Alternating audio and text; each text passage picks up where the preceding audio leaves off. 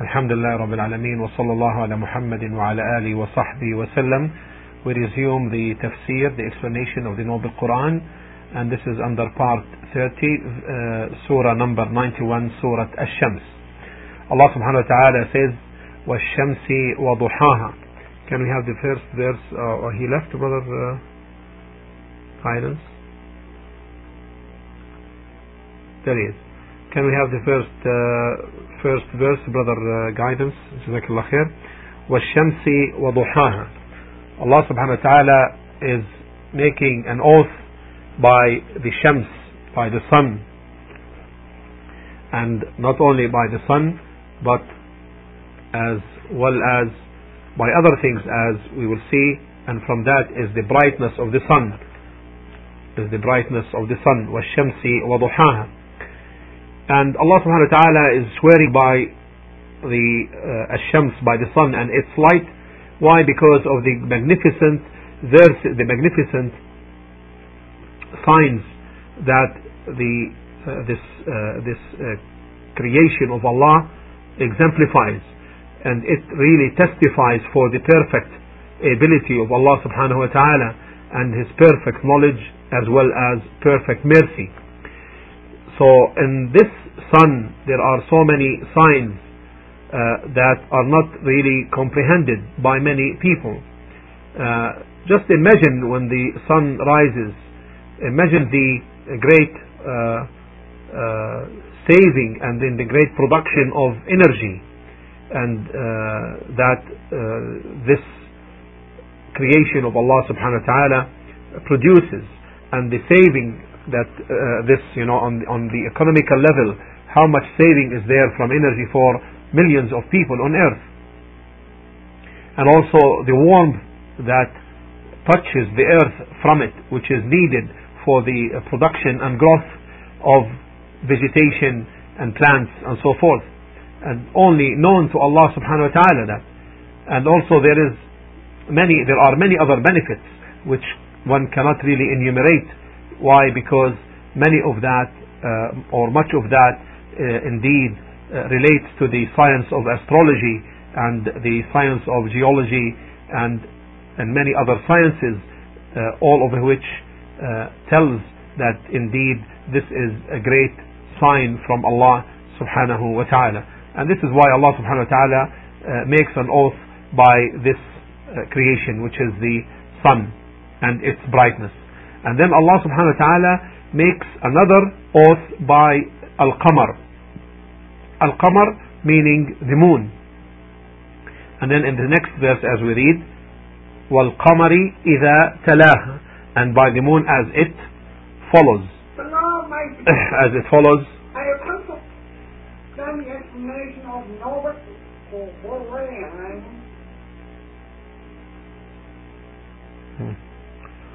Okay. Alright. Sorry for this interruption. Naam. May Allah guide him. So the second oath made is by the moon. And by the moon, إِذَا تَلَاهَا. إِذَا تَلَاهَا, it has two meanings. إِذَا تَلَاهَا, it has two meanings. The first meaning, as it follows it, meaning in movement. As it follows it, meaning follows the sun in movement. And the other is as it follows in its illumination. As it follows in its illumination. And we know from the rulings of tafsir that when a verse can accommodate two non-opposing meanings, then the verse in this case can accommodate these two meanings, and therefore we can take by both meanings, since they are non-opposing, non-contradictory. And in this case it will give a vast coverage to the meaning, and this is a very beneficial rule in tafsir, in the explanation of the Noble Quran. So therefore we say that and Allah subhanahu wa ta'ala is making an oath by the moon as it follows in its movement, and or as it follows in its illumination. And we know that the moon gets far away every day from the sun, gets far away every day from the sun. So in the beginning of the sun you find the moon close from the direction of the west, close to the sun from the direction of the west, and in the middle of the month it will be farther away in the direction of the east. MashaAllah, Jazakallah khair, sister like Muslima. Now, so in the middle of the month you will find it far away, farthest away actually, in the direction of the east, because every day it's delayed, meaning the moon in its movement. Or as we said earlier, as it follows it in the illumination, because when the sun sets, the light of the moon and the illumination of the moon begins to set itself, and especially in the it begins to show up, especially in the second quarter to the end of the third quarter. You will find the light of the moon very clear, the illumination of the moon very, very clear and apparent. So that means that after 7 days, after 7 days, until there is 7 days also from the moon, from the month, you will find that the illumination of the moon is very, very intense. However, in the first week and in the last week, you will find that it is weak. And from this also we know that the illumination of the moon does not really take place except after the disappearance of the brightness of the sun as it is apparent. So Allah subhanahu wa ta'ala now makes an oath by the sun, because it is the sign of the day, and also by the moon, because it is the sign of the night. So we move now to the verse number 3. Verse number 3, وَالنَّهَارِ إِذَا جَلَّاهَا. Allah subhanahu wa ta'ala is making an oath by the day, and by the day as it shows up, and also meaning إِذَا جَلَّاهَا, as it shows up the earth. And this is another meaning to that which you have seen there. Alaykum salam rahmatullahi ta'ala wa barakatuh. Meaning, وَالنَّهَار, the day as it uncovers the earth and makes it really clearly noticed and seen. Why? Because it's a day. It is a day, and in the day things become apparent and seen. Now in the other verse that comes, and inshallah we'll combine all of them in a short while, and the other verse that comes, وَاللَّيْلِ إِذَا يَغْشَاهَا. Look at the contrast now. Allah subhanahu wa ta'ala is making an oath by the day, and then in contrast the next one is that which contrasts with the day, and that is the night. And by the night, as it يَغْشَاهَا, وَاللَّيْلِ إِذَا يَغْشَاهَا, as it covers the earth, and it will look like a sheet spread upon something, shielding it. And this is very apparent if somebody is flying and in an airplane, and he comes to a point where he sees the sun setting, and while in the plane you will look and you will find that the earth below you is dark, underneath you is dark, and under this altitude you see the sun setting. However, the earth beneath you, upon which the sun is setting, you will find it sawda, dark, as if it is covered by a clock, a black clock. This is the meaning of وَاللَّيْلِ إِذَا يَغْشَاهَا. And some of the interpretation as well holds as the night conceals it, referring to the sun. Then Allah subhanahu wa ta'ala says وَالسَّمَاءِ, another oath by the heavens. Alaykum as-salam wa rahmatullahi ta'ala wa barakatuh. No problem. And this will be verse number 5. وَالسَّمَاءِ وَمَا بَنَاهَا, and by the heaven and him who built it. And in contrast now, look at now Allah subhanahu wa ta'ala is making an oath by the heaven, and then by what? And by the earth. The heaven, and this is in contrast, there is another oath by the earth and him who spreads it, subhanahu wa ta'ala, who spread it. So the وَالسَّمَاءِ وَمَا بَنَاهَا, and by the heaven and by the heaven, وَمَا بَنَاهَا, one meaning is that it refers to the sama, to the heaven and its build up, because the heaven is lofty, vast and strong. Lofty, vast and strong. And there are so many signs in the heaven as well. And its structure is firm. Its structure is firm and strong. As Allah subhanahu wa ta'ala states in another verse. Let's have this verse please. Chapter 67 verses 3 and 4. Chapter 67 verses 3 and 4. ما ترى في خلق الرحمن من تفاوت فارجع البصر هل ترى من فطور ثم ارجع البصر كرتين ينقلب إليك البصر خاسئا وهو حسير. In Surah Al-Mulk, chapter 67 verses 3 and 4 please.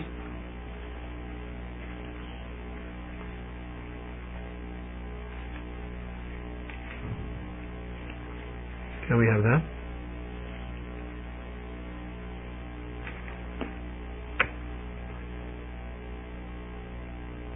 Okay.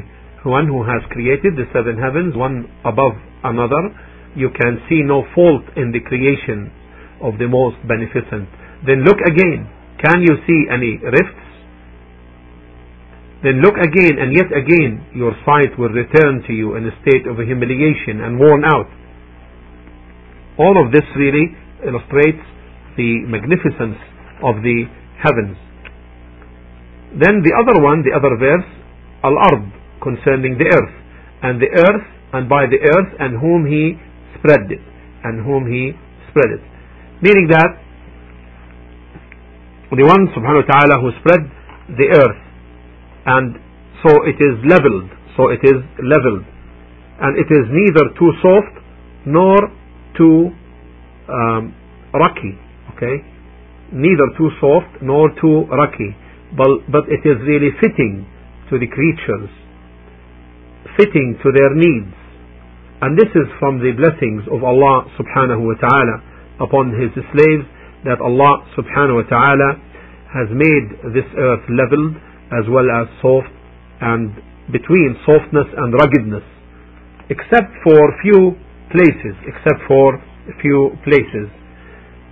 And then Allah subhanahu wa ta'ala swears, وَنَفْسٍ, makes an oath by وَنَفْسٍ وَمَا سَوَّاهَا. The next verse please, from the same surah, Surah Ash-Shams. وَنَفْسٍ وَمَا سَوَّاهَا, chapter 7, and by the nafs.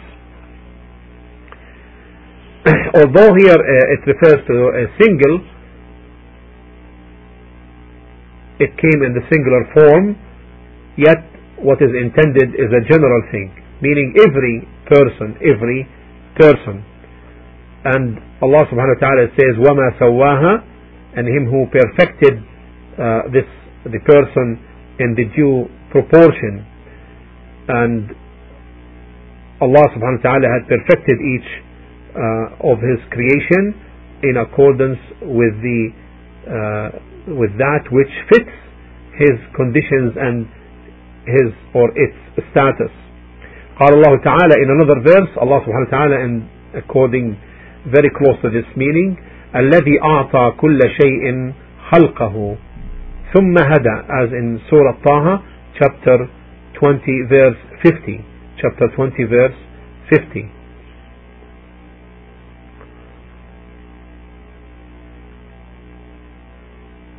الذي أعطى كل شيء خلقه ثم هدى.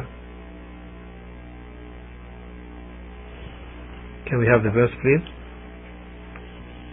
Surah Taha, verse 50.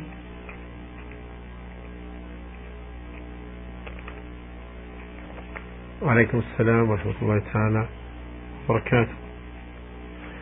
Now, O Lord, who gave to each thing its form and nature, and then ثم هدى, then guided it aright. وعليكم السلام ورحمة الله تعالى وبركاته. And guided it aright, meaning guiding it aright to achieve its benefits, And also Allah subhanahu wa ta'ala had perfected the creation on the fitrah, which is the purity and which is the tawheed, the ingrained nature in us in submitting to Allah subhanahu wa ta'ala in sincerity and in purity. قال الله تعالى, as Allah subhanahu wa ta'ala stated in Surah Ar-Rum, chapter 30 verse 30, فأقم وجهك للدين حنيفا فطرة الله التي فطر الناس عليها. So set your face towards the religion of Tawheed, of pure monotheism, worshipping none but Allah. This is Allah's fitrah, this natural inclination of Tawheed with which He has created mankind. Then Allah says, وَنَفْسٍ وَمَا سَوَّاهَا فَأَلْهَمَهَا فُجُورَهَا وَتَقْوَاهَا. And the same in the next verse, verse number 8, فَأَلْهَمَهَا فُجُورَهَا وَتَقْوَاهَا. Allah subhanahu wa ta'ala showed these. Then He showed these persons, He showed them His guidance, and Allah subhanahu wa ta'ala started by saying ألهمها فجورها, showed them what is wrong for him and what is right for him, for the person or persons. And what is fujur? Fujur in Arabic is that which opposes piety. So the wrongdoings which stand in opposition to piety. And piety means obedience to Allah subhanahu wa ta'ala, and therefore fujur is disobedience or wrongdoing. And therefore when somebody is called a fajr, this means a person who disobeys Allah subhanahu wa ta'ala.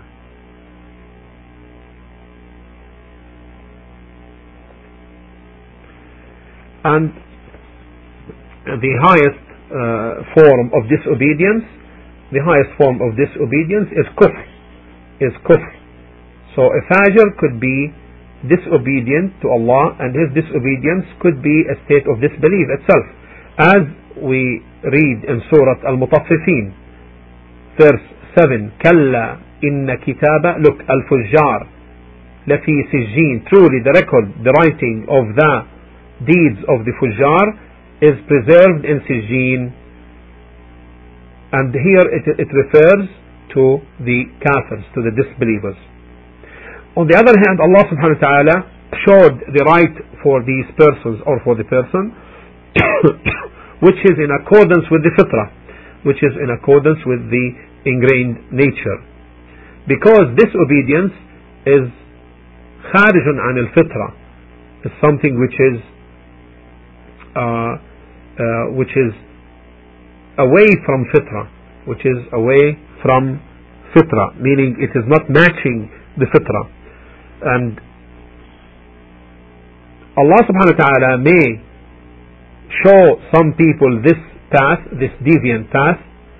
Why? Because of their insistence on deviation, of their insistence on deviation, as in Surah As-Saff, verse 5, فَلَمَّا زَاغُوا أَزَاغَ اللَّهُ قُلُوبَهُم. So when they turned away, meaning from the path of Allah, Allah turned their hearts away, meaning from the right path. And Allah subhanahu wa ta'ala does not inflict injustice upon anyone. Yet, however, Allah subhanahu wa ta'ala, with respect to Him, when He knows, and He knows well, perfection, I mean His knowledge is perfection, that such and such person does not really intend good and insist on the deviation, then Allah subhanahu wa ta'ala turns his heart away from guidance. And He subhanahu wa ta'ala knows well these or this type of people or these persons. To Him subhanahu wa ta'ala they are very well known. And then Allah subhanahu wa ta'ala says in verse 9 and verse 10, قَدْ أَفْلَحَ مَنْ زَكَّاهَا وَقَدْ خَابَ مَنْ دَسَّاهَا. قَدْ أَفْلَحَ مَنْ زَكَّاهَا وَقَدْ خَابَ مَنْ دَسَّاهَا. Indeed, the successful one, the one who purifies his own self, meaning obeys Allah subhanahu wa ta'ala and stays on the path of Tawheed. And aflaha means succeed. What does it really imply? Meaning attained what is sought. This is the success. Attaining what is sought, and what? وَنَجَى مِنَ الْمَرْهُوبِ, and to be saved from what is frightening. Right? Attaining what is sought and be saved from what is frightening. This is success. This is success. So indeed he succeeds who? What? Purifies his own self, obeys and performs all that Allah subhanahu wa ta'ala orders him to do, and in this case he will attain the righteousness and will be saved from the frightening consequences of disobedience in this life and in the hereafter.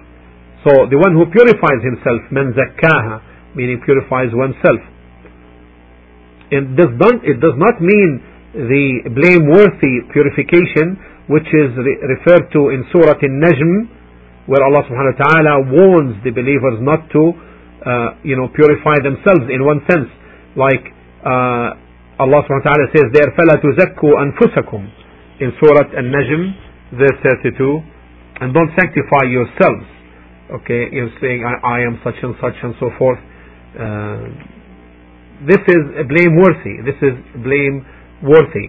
What is meant by purification here, meaning to purify oneself by having it on a course of sincerity and purity from shirk and from the evil consequences of disobedience, so that it continues to be pure, pure. Then Allah subhanahu wa ta'ala says in contrast, وَقَدْ خَابَ مَنْ دَسَّاهَا. Alaykum as-salam wa rahmatullahi ta'ala wa barakatuh. وَقَدْ خَابَ مَنْ دَسَّاهَا. The next verse please, the verse number 10. Verse number 10. Alaykum as-salam wa rahmatullahi ta'ala wa barakatuh. And indeed he fails who corrupts his own self, meaning casting himself into destructive means and acts of disobedience. And from this we know that each one of us needs Allah subhanahu wa ta'ala, and therefore needs to invoke Him to make him firm and steadfast on obedience in this life and in the hereafter. And therefore we have always to ask Allah subhanahu wa ta'ala steadfastness, beneficial knowledge, righteous deeds. And Allah subhanahu wa ta'ala asserts to us in Surah Al-Baqarah chapter 2 verse 186, وَإِذَا سَأَلَكَ عِبَادِي عَنِّي فَإِنِّي قَرِيبٌ أُجِيبُ دَعْوَةَ الدَّاعِ إِذَا دَعَانِ فَلْيَسْتَجِيبُوا لِي وَلْيُؤْمِنُوا بِي لَعَلَّهُمْ يَرْشُدُونَ.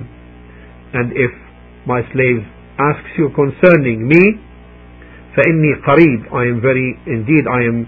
verily I am near. أُجِيبُ دَعْوَةَ الدَّاعِ إِذَا دَعَانِ, I respond to the invocations of the supplicant when he calls on me, meaning without any mediation, without any intercessor. Okay. فَلْيَسْتَجِيبُوا لِي وَلْيُؤْمِنُوا بِي, so that they may فَلْيَسْتَجِيبُوا لِي, may obey me and believe in me. لَعَلَّهُمْ يَرْشُدُونَ, what will be the consequence of this obedience and believe in Allah لعلهم يرشدون, so that they may be led aright. So that they may be led aright. So this constitutes now the tafsir, the explanation. This concludes the explanation of these 10 verses, the first 10 verses from Surah Ash-Shams, chapter 91 of the Noble Quran. Inshallah ta'ala, we continue tomorrow the next verses, inshallah ta'ala. Now, if there are any questions, we'll take them, inshallah. Fine.